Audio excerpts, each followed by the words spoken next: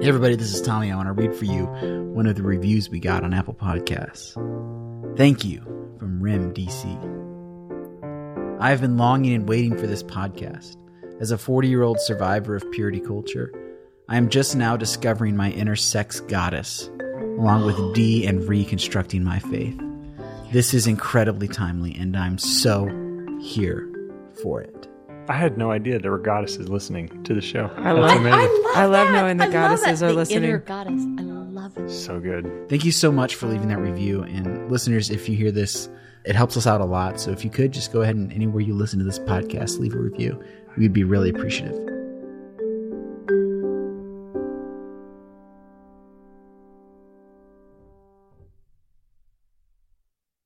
Going to Arizona. Why don't you come with me? I can only do one voice. It's a good one.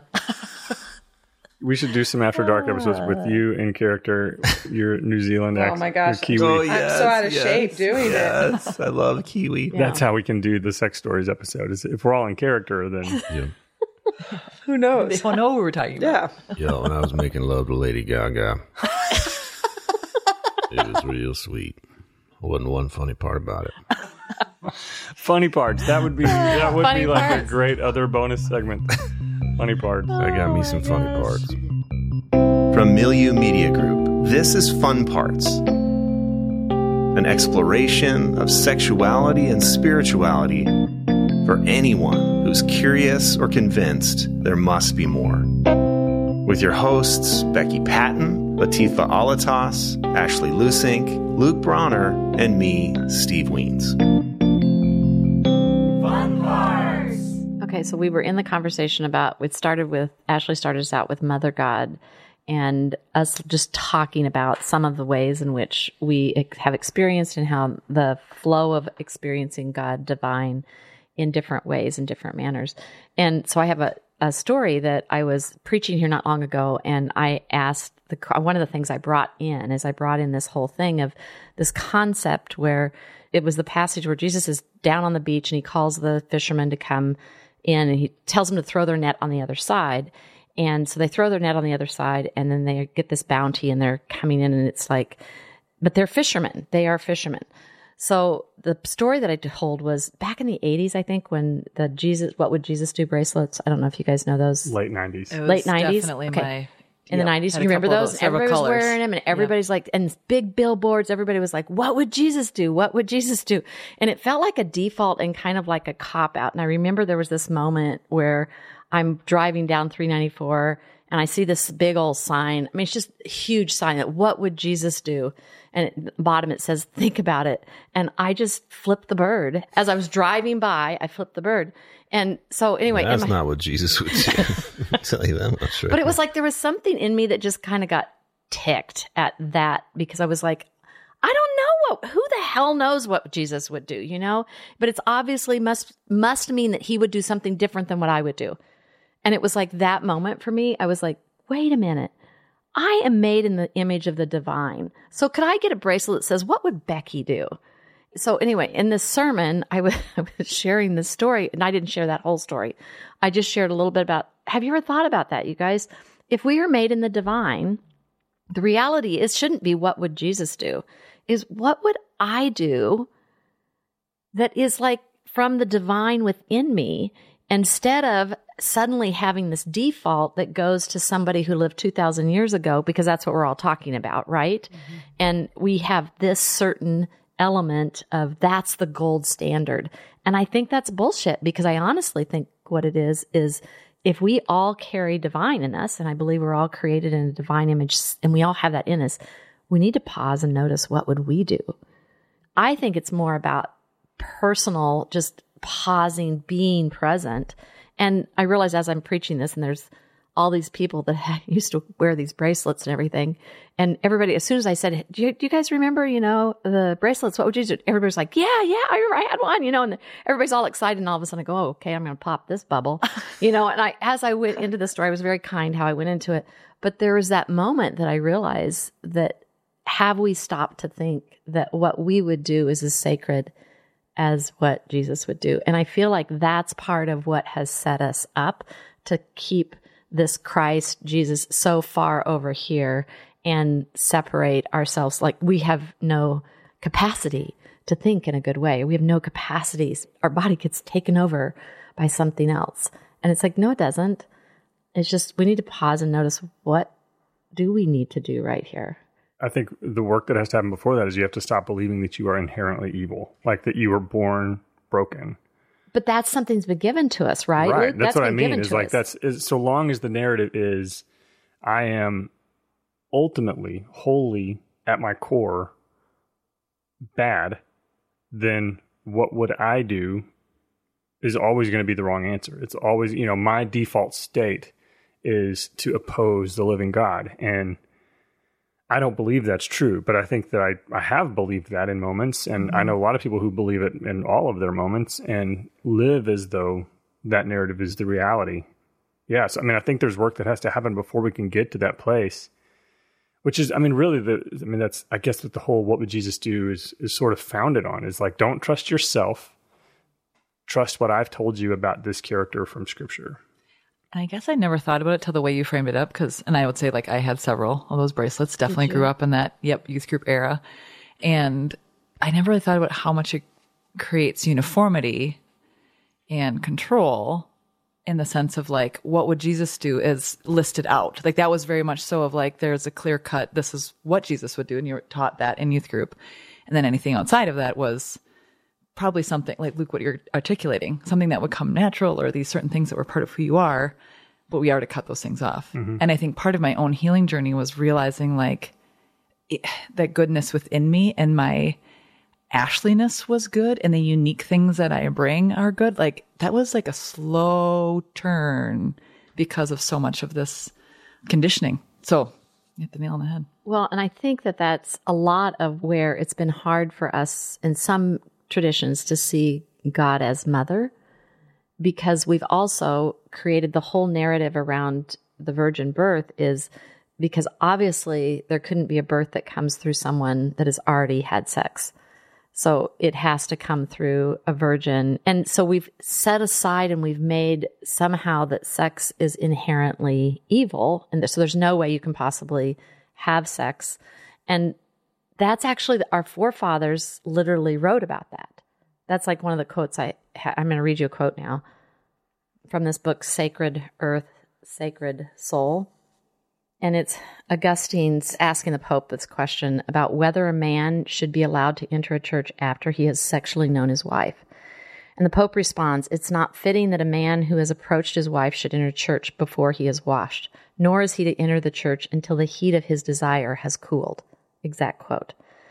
The Pope proceeded to say that sexual union between a husband and wife was not in and of itself the problem. The problem was desire for sexual union.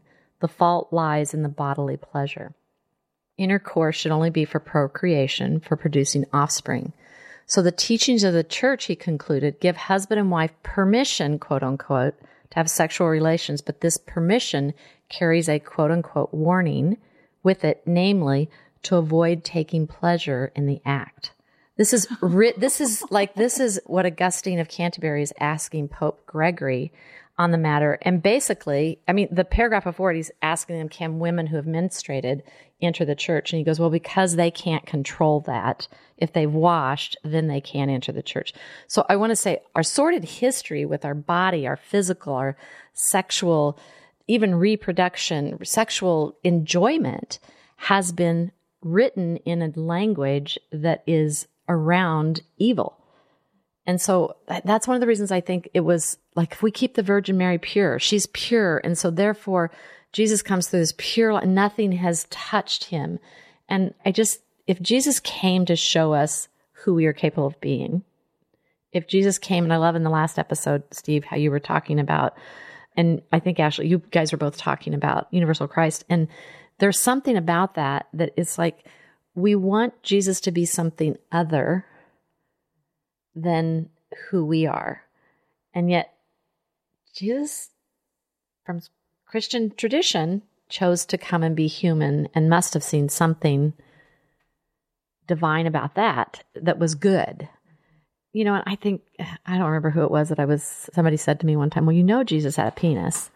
And I remember that being shocking to me, like suddenly like, oh my gosh, and I'm like, no. And that I just had to get used to that, thinking of Jesus with a penis. Jesus as a fully human had desire. Jesus had erections. Jesus, I mean, if we really truly believe, and I think what's hard sometimes is, as a woman, I want to say what's hard sometimes is to be able to connect to that element of either you have to be 100% pure or you have to be, sporting a penis. I mean, it's like, those are the things. And it's like, wow, where do I fall in this? I'm not either of those. And so I think there's been a big setup for women for ages. And we know that women are responsible for the fall, whatever the heck that is, because that's not even in scripture. But it's like, there's this disconnect from the very humanity of the way we were created. And especially, I want to say, our fun parts. There's a disconnection because somehow they are evil. And I just think that so many of us have deep mother wounds, and we don't know how to heal from those because the only perception, quote unquote, that we have is this Virgin Mary that was pure. And it's like, was she? Yeah, she was, I guess. I don't know. I just... There's no way to actually know. We don't know. Honestly. That's the irony. And that's what we're building everything on. And that's what assumption. Feels, and I think there again, we're building something on an assumption. Like, how does that help us heal? Well, and how does the idea that Mary was a virgin who had Jesus, why is that important to what matters about faith? Or why is that important to why that matters about, does God love us and are we able to love each other and ourselves and God back? Like, why does that matter? Why is that an important part of the story? I don't think it is, personally. I think it can be if we understand contextually what it meant to be a woman in first century Judaism. Like, so the idea of redemption is especially relevant to, and maybe almost exclusively relevant to, a woman in that culture who couldn't own land, who didn't have power, didn't have position. She needed, the oldest living male, and her father was her patriarch. And this is where, like, patriarchy, if you understand patriarchy, like, remove it from the way we talk about it today and understand scripture as this is a patriarchal culture, then there's actually some really beautiful things you can pull from scripture. One of them being redemption. So redemption meant that by having a child, by having a boy in her life, even if Joseph had left, she had a redeemer. She had someone who could have power, could have land, could make sure that she was provided for in her life. It's the imagery of being the bride of Christ, is the idea that, like, Christ is our patriarch. The idea of, like, I'm going to prepare a place for you in my Father's house.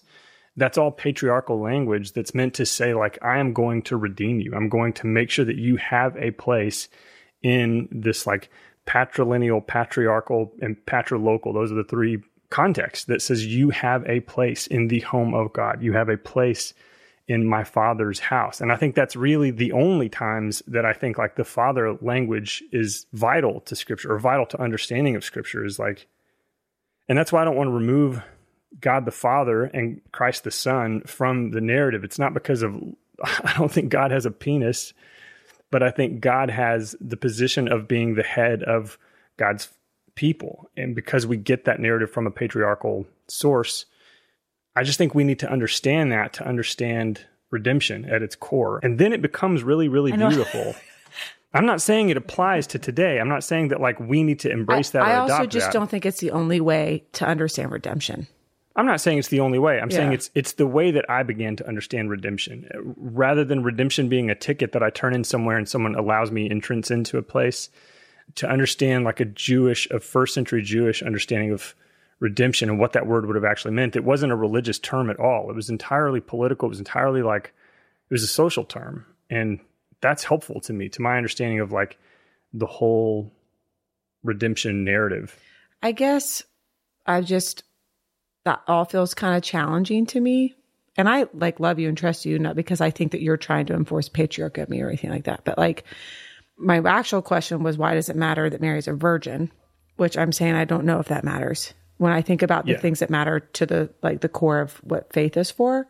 But also, like, when I think about it as, like, a story and I'm trying to understand a culture that's different than mine, like my dad was Middle Eastern, that's definitely a patriarchal, still is today, culture, I can definitely say, well, not that all of that culture is not bad or wrong, but there are aspects to it that I think are deeply flawed, just like any culture has flaws and benefits probably. So like, I guess it's just problematic for me that it's still the way that most of our stories are framed.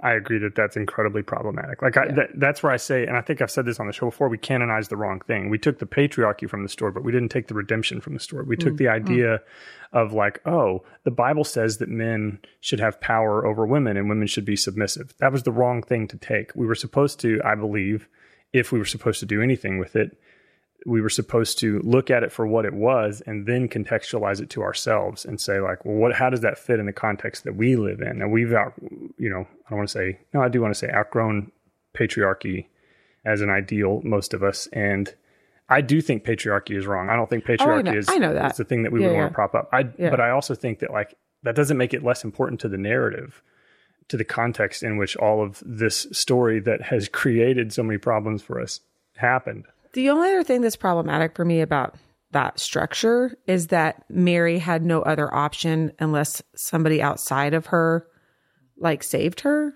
When I feel like we talk a lot around this table about the divine being in us, like not that I am God or Becky is God, but that like the divine lives and breathes in both of us and like interacts with each other. And so like, I guess like, I know there are times where there's like genuine victims who need help. And I know there's times like where babies, like for example, need support and care.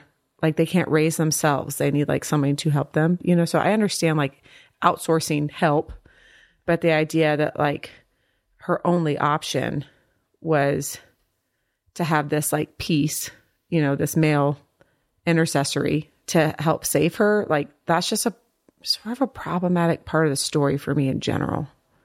But that's just how I feel. I'm not saying that like everybody has to feel that way. That's just, I'm noticing that like flare up in me, like when I'm hearing you describe it, you know, and it's like, my issue's not with you. It's just like, I understand, I think what you're like implying, but yeah, I feel I'm getting stuck there. No, I'm just thinking about the conversation we had in between episodes about how much this is still part of our culture. And even Latif, when you were sharing the story about signing for your house. Oh, yeah. So when I was signing for my house 3.5 years ago, I bought it by myself and it said like over 10 times in the contract, single woman. And I pointed it out to the, what is it called? The place lender? you go, the lender. Yeah. And I was like, does it say single man when a man buys a house? And he was like, no. He's like, this is just how it is. And when I refinanced that same house a year later, a female lender came to my home and told me like 25-ish years prior that she couldn't buy a house by herself without her father or brother or a husband to co-sign for her to own a house. And that was so recent. Mm-hmm.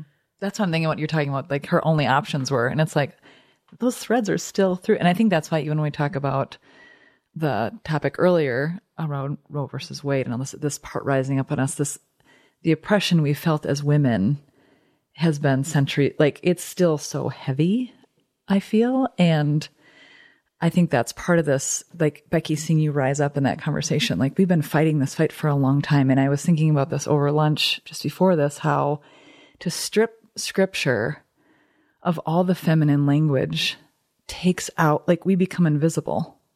Yeah. We really become invisible. And I feel like as women, we've been fighting a really long time to be visible. And that's still like, I think that's the anger around some of these different like social issues that pop up, that this is a centuries old fight, you know, it's not just 50 years ago. It's been a long time. It's tired. And I love, Luke, what you said about we canonize the wrong thing. I think like that is such an important piece of like what you're communicating. And I totally agree with you. Like we absolutely have canonized a lot of crazy things and then claimed that it was God breathed, you know? And I think that has given people a way to justify the bad behaviors that have perpetuated through time. But I think like, and it's so hard because we're talking about a story that has been told and retold and told and retold, you know? So it's like, how do we even really know? I think it's safe to dislike that part of the story. I think it's safe to say, like, I don't like that the patriarchy was a part of that context, but but to deny that patriarchy was a part of the context feels problematic to me. To be like, well, I bet she had options within herself. And it's like, but that's not really the point. No. I'm not denying that that's the structure of what happened. I'm just saying that I think the thing I'm pushing up against is that was like God's plan. Like in the sense of like the patriarchy is a part of God's plan. That's what I'm pushing against, which I don't think you are saying, but it's like hard because the Christian tradition I was raised in is so steeped in patriarchy that patriarchy was a part of God's plan.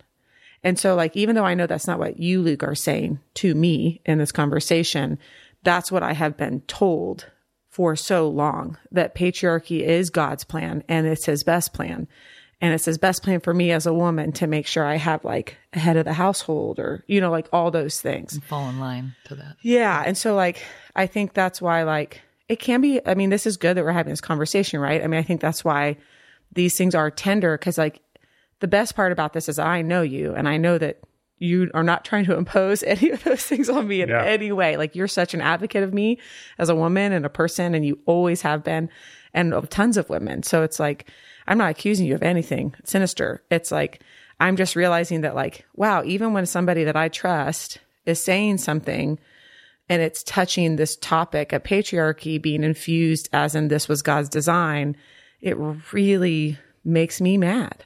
Like, and it's because of the context of how I was raised, not the context of what you're saying right now in this last 20 minutes. I get that. I do want to say though, I appreciate that, you know, that you don't assume that that's what I'm promoting, but I also want to say explicitly for anyone who doesn't know me, like, I'll say it on behalf of Luke as well. It's not what he's saying. Yeah, it's definitely not. And, but there is, for me, this was a significant part of my deconstruction process and coming to a place of actually really caring about the context of scripture. Yeah. I don't even like the word scripture, frankly, but the context of the story that was given to us. And once I sort of was able to wrap my head around patriarchy as a concept, as a social construct, and see it in stories of like, you know, the story of Ruth, the story of Hosea, the story of, you know, there's like countless places in the Bible where the patriarchy starts jumping off the page at you and you're like, and you still can hate it. And I do. I don't like that that's the system. I do find, I guess the difference when you say that it was God's plan, I don't think that God designed patriarchy. I don't either. I think it's imposed. Yeah, I think God used us at our worst. He used a social construct that was entirely flawed to communicate to people who could pass that story through history to us, be it orally or through the Bible. And so I guess that's the only caveat that I would say is that, like, I absolutely do not believe that patriarchy is of God. Right. I think that God can use anything, even patriarchy, to communicate the truth of the gospel. I think that this gets into the topic of sovereignty, which is another conversation. Gosh, and a trigger word. Yeah. Yes. And that is true. I guess the truth is, like, I used to believe that God is like in control of all things and can like use everything, quote unquote, for the best of. I don't actually believe that anymore. I think that God, as a creator, this is just me. This is not like anything I've read. I just want to be so clear about this. This is just thoughts Latifa has created life, and now life is having its cycle, and God is with us and participating with us in the sense of presence, but not in the sense of control or steering. Like, I think God is like this witness and withness, if you will, to the human process. And so, like, I think that God grieves with us with patriarchy, or God grieves with us when these broken systems are happening, or God grieves with us when people experience abuse or like get separated from their sexuality and desire. Like, I think God is witnessing and with using, if you want to say that. And so, like, I do want to say that. Yeah. And so I think it's really hard for me to believe that God has the ability to control or maneuver or steer when tragedy is at play and then chooses not to. To me, that's like the gadfly conversation with MLK, like to have the ability to intercede when injustice is happening and choose not to is just as terrible. And so, like, how will that not apply to God? And so, like, I think that's another reason why, like, I push against the idea of like God using bad systems to like still help us through. I think that the system is the system, and God is just with us in the bad system, if that makes sense. That's a better fit for the theology that I'm adopting right now anyway. So I'm thankful for that.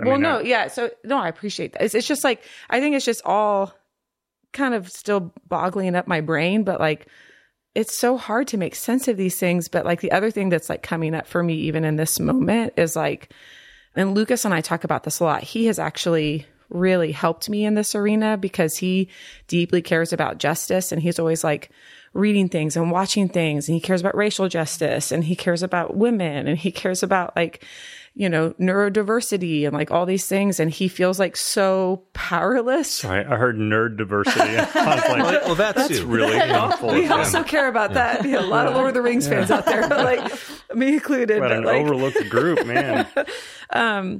And like how right now in society, like when we deeply care about certain issues on either side, like both sides are canceling people for saying something clumsy or like saying something and just being misunderstood. Like what you said just now 15 minutes ago was not clumsy. It was very thoughtful, but like you and I are having to figure that out, right? Between us. Because what I say and what you hear, or what you say and what I hear. Yeah. And that's what I'm saying. Like the things you said triggered me, but you, Luke, as a person does not trigger me. So that I know that because we have years of established trust between us. So then I have to sit here and do the work and be like, why am I freaking out inside? Like, why do I want to cry? And why do I want to scream and shake my fists in the air? Because it's not at you. It's like, why is this feeling so hard and disruptive inside my body? Like my body's feeling unregulated, like, you know, like all those things.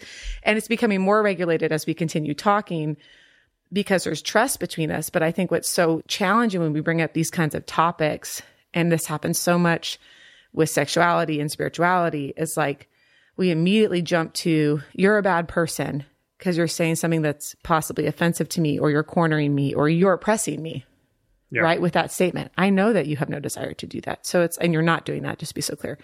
And so like, I'm really appreciating the space you're giving me to flesh this out, first of all, in real time. And also that you're still in the conversation with me. Like you didn't give up. Like you're still here talking with me, and you're not just kowtowing around. No, like you meant what you said because it matters to you. You know what I mean? But I think we're both willing to have our minds changed and hear what the other one's saying. And it's still hard. And I love you and I trust you, but it's really rewarding, you know? Yeah. I mean, it's just I feel like that's happening in real time right now. There are better articulations too of the thing I'm trying to say. And that's the other thing, is I recognize my own limitations as a communicator. So I would point you and other folks to, there's a book called The Epic of Eden. Okay. And it's by Dr. Sandra Richter.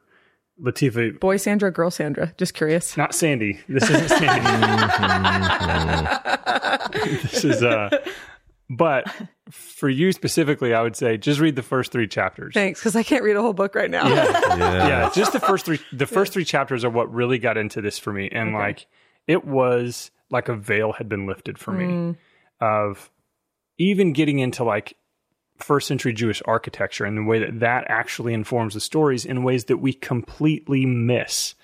And yeah, Ashley, I think you'll love actually, you get to read the whole book. I think the rest of you will actually love almost the whole book. No baby Luke knows that I'm probably not going to read that whole book. The last whole book I read was probably Universal Christ. The first 3 chapters you can read in 20 minutes. And I really think that you'll be like, this is actually really compelling. Yeah. And for me, it untied a lot of knots of like things that were really problematic for me in the Bible. There are moments in the book, I just want to be on the record as saying, Sandra's awesome. She's like, we've emailed some, she's amazing. But there are moments in the book that get a little like, you can tell it was through a Christian publisher that was like, oh, we need to make this a little more Jesus-y.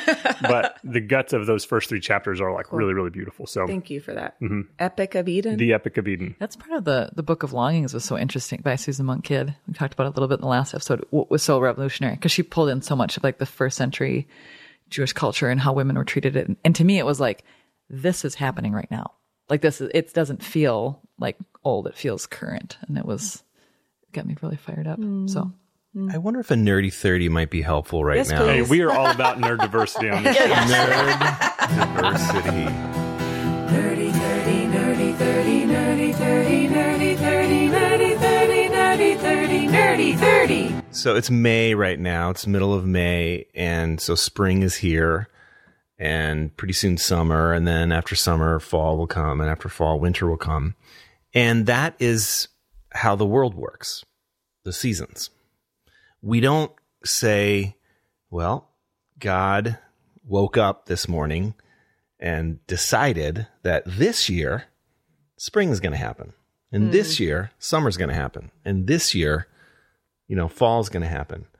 It's just in the fabric of our universe that the seasons happen. And, this is how It's the pattern. Yes. And so it's a little silly. Or, why do bad things happen? Why do earthquakes happen? Why doesn't God stop an earthquake? Because it kills so many people sometimes. But the tectonic plates must shift in order for our planet to survive in the way that it has to survive. And so if you believe that God created the world, you may believe that, you may not believe that. But if you do, you have to ask the question, what kind of world did God create? Did God create a world that operates like you read in the book of Job, that in the storehouses of heaven are a bunch of snow and rain, and then God pulls a lever at certain moments and then drops the snow? The Great Oz. Yeah. Or do we believe that the world is operating according to the way that God made it operate? And God is not up there deciding and even putting systems in place of patriarchy or whatever. It's just, this is the order of the universe that is happening with free will and human action, human agency. The beauty of the story of the Garden of Eden, where Adam and Eve go toward that tree of the knowledge of good and evil, the dilemma is not around morality. It's around the question, how do people grow up and how do people learn to operate in a world where there's going to be choices to be made and there's going to be agency and there's going to be action. So to me, I don't care. That's not the moment of sin. That's the moment of maturity. That's the moment of choice. That's the moment of, and then the whole rest of it, even if you read it, it's just what you just said, Latifa. In that moment of choice, and even if it's a bad choice, God is present. God is there. God is with. And that's the whole story, right? And so for me, God's got this, and God is in control, and, God's going to make a way where there is no way, and all that stuff. I do believe in some way God is with us, but in God's sovereignty, God created a world in which all these things are happening because of human agency and because of the natural order of the universe. And that's just really how I've made sense of the Odyssey and the problem of pain and the problem of evil. I don't, and that's even sometimes why I think, is it really possible that God does miracles or something like that? Because if God does do that, and sometimes, and God doesn't do that other times, that's where I really have a problem, right? I think the other narrative that's at the core of sort of how we function in the world is that we tend to think of the world as a thing that God created for us, his special people, rather than us as caretakers of the world that God created, as though we are the thing God loves most, and the world is just a resource for us to use and abuse. And so it's easy then when you see death, even, be it from natural whatever. That's a good point. It's like we interpret that as God failing us, or as God, where it's really what you said. It's the earth being the earth that God created. Yeah. And I know that's like a tricky place to walk, but I think it is healthy for us to get out of the mindset that we are at the center of the story. Yes. 100%. That's really good. That's good. And I want to say one more thing. What I just said about God creating the world and the world operating according to the way the world operates, I don't think that takes God off the hook. I don't. That's not my point. I think we can rail at God and get angry at God and interact with God. And that's all part of reality too. We're not going to solve that one, we're not going to solve the problem of pain and evil and suffering. I mean, I don't know, David Bazan has this great record called Limbs of Branches, or Cursor Branches. Cursor Branches. And I really relate to that track, but it's like, I don't think God created patriarchy. I think men created patriarchy. And totally. Yeah. 100%. And I think that God gave us agency and choice, and that includes us making bad choices. and that is hard. Sometimes I'm like, but why? Like, why that way? That I don't know. And I think that's what I'm saying. Like, that is a little hard for me. And I think you're kind of saying the similar thing. Like, there's things that like we can be frustrated about that. Like, we can be frustrated that like that we're capable of such great evil. Right. Like, we can shake our fist at that and be mad at that and not really know why that's in the design. Well, and I agree. What is in the design? And, part of it is just, if I want to understand my friend Latifah, I need to understand that she has a Middle Eastern father who is patriarchal. That's not good or bad. Just part of the story. But if I don't understand that, I won't really understand Latifah. Yeah. And I think that's part of understanding the context of Mary, and and by the way, that's fair. The reason why it has to be a virgin birth, according to Christian theology, is so that that's the only way Jesus would be not sinful. And that's so crazy, though. Right. Listen, and the only way Jesus could be the sacrifice that really did satisfy God's wrath is if he was the perfect sacrifice, had to be sinless. So you're just having to buy into a lot of ideas. It's also, though, for your feminist impulses, like that also means that the sinful part of Jesus would have come from the man and not from Mary. So that's good. Touche. Yeah, a little balm for the wound there. It's just, I hear what you're saying. You just have to buy a lot of things that's being sold. But that's what I mean. Like, if you don't buy the latter things that I just said, you certainly don't need to buy into the virgin birth. Right. Like, and I think that's why it's easy for me to say, like, well, why does that matter for me to want to be kind to my neighbor? Like, at the end of the day. And so, but like, that used to really matter to me. For sure. And I don't want to make light that it still matters to many people. Like, I'm not trying to say you're foolish if that matters to you. I'm just saying that I'm in a different place. I know.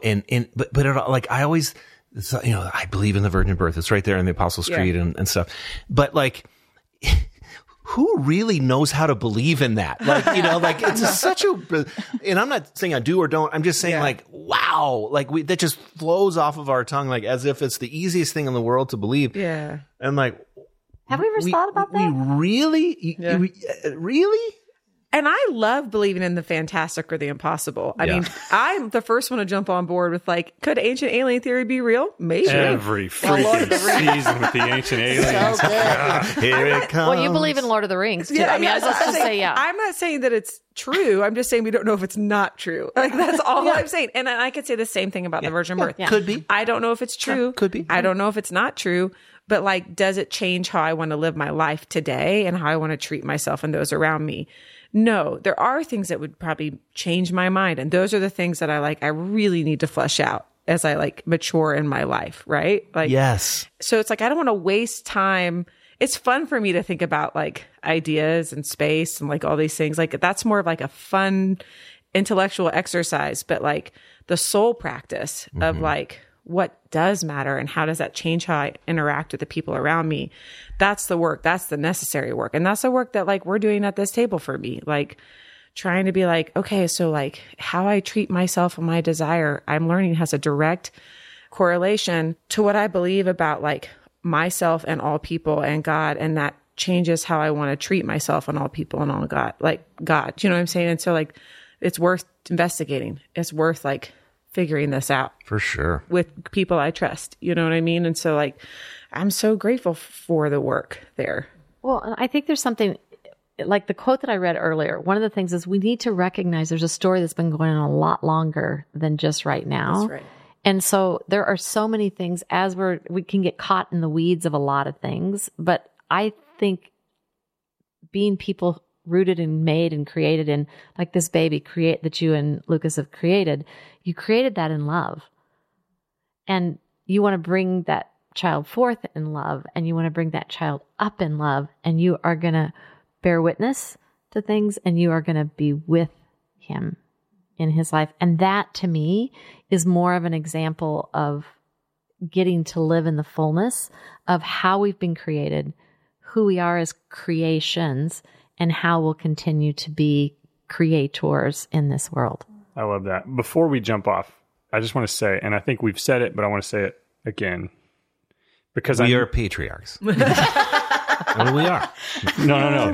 No, what I want to say is like, I know that we have probably a lot of nines listening, or people who conversations, Latifah, like you and I were having, can feel really tense. Oh, we're to cool, though. certain listeners. And I just want to say, like, I love that's a you. conversation we're having in love. It's a conversation that we have off the mics. Yeah. And that this is part of the nuanced dialogue around spirituality at the very least, and the ways in which it informs sexuality and purity culture and the things that the knots we're all trying to undo right now in our lives. And so I just want to make sure that people know, like, We're cool. yeah, this is a conversation we both signed up for. Yes. And the best conflicts are the conflicts with ones you trust. Yeah. Mm-hmm.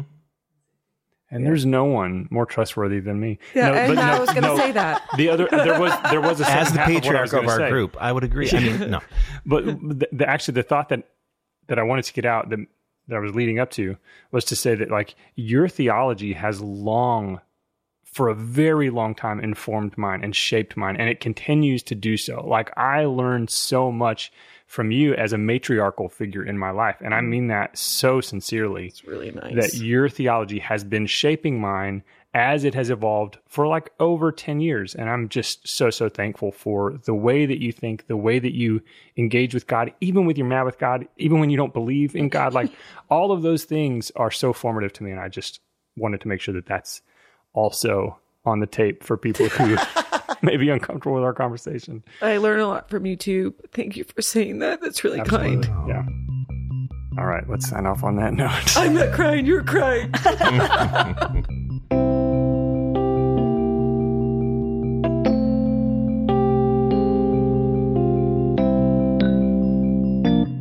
This episode of Fun Parts was produced, edited, and mixed by me, Luke Braun. Our artwork was designed by the very talented Alan Lusink. All the music you heard in this episode was composed, produced, and licensed by the fine folks at blue.sessions.com. Check out our website at funpartspodcast.com and be sure to follow us on social media at funpartspodcast. Lastly, if you want access to bonus and behind-the-scenes content from this and other Milieu Media Group shows, join our neighborhood at the Patreon link in the show notes. And now, here's a scene from the next episode of Fun Parts. If somebody that I'm attracted to said something arousing or sexual and it put me in the mood, I don't know if I have any limits. Maybe scrotum. I mean, that feels like a medical word. It doesn't feel like a turn-on word. Wow. You know, if he was like, get into my scrotum, I'd be like, What the hell? that's sort of weird. You were asking. I'm trying to. The scenarios you created was... Get into my scrotum. Wow.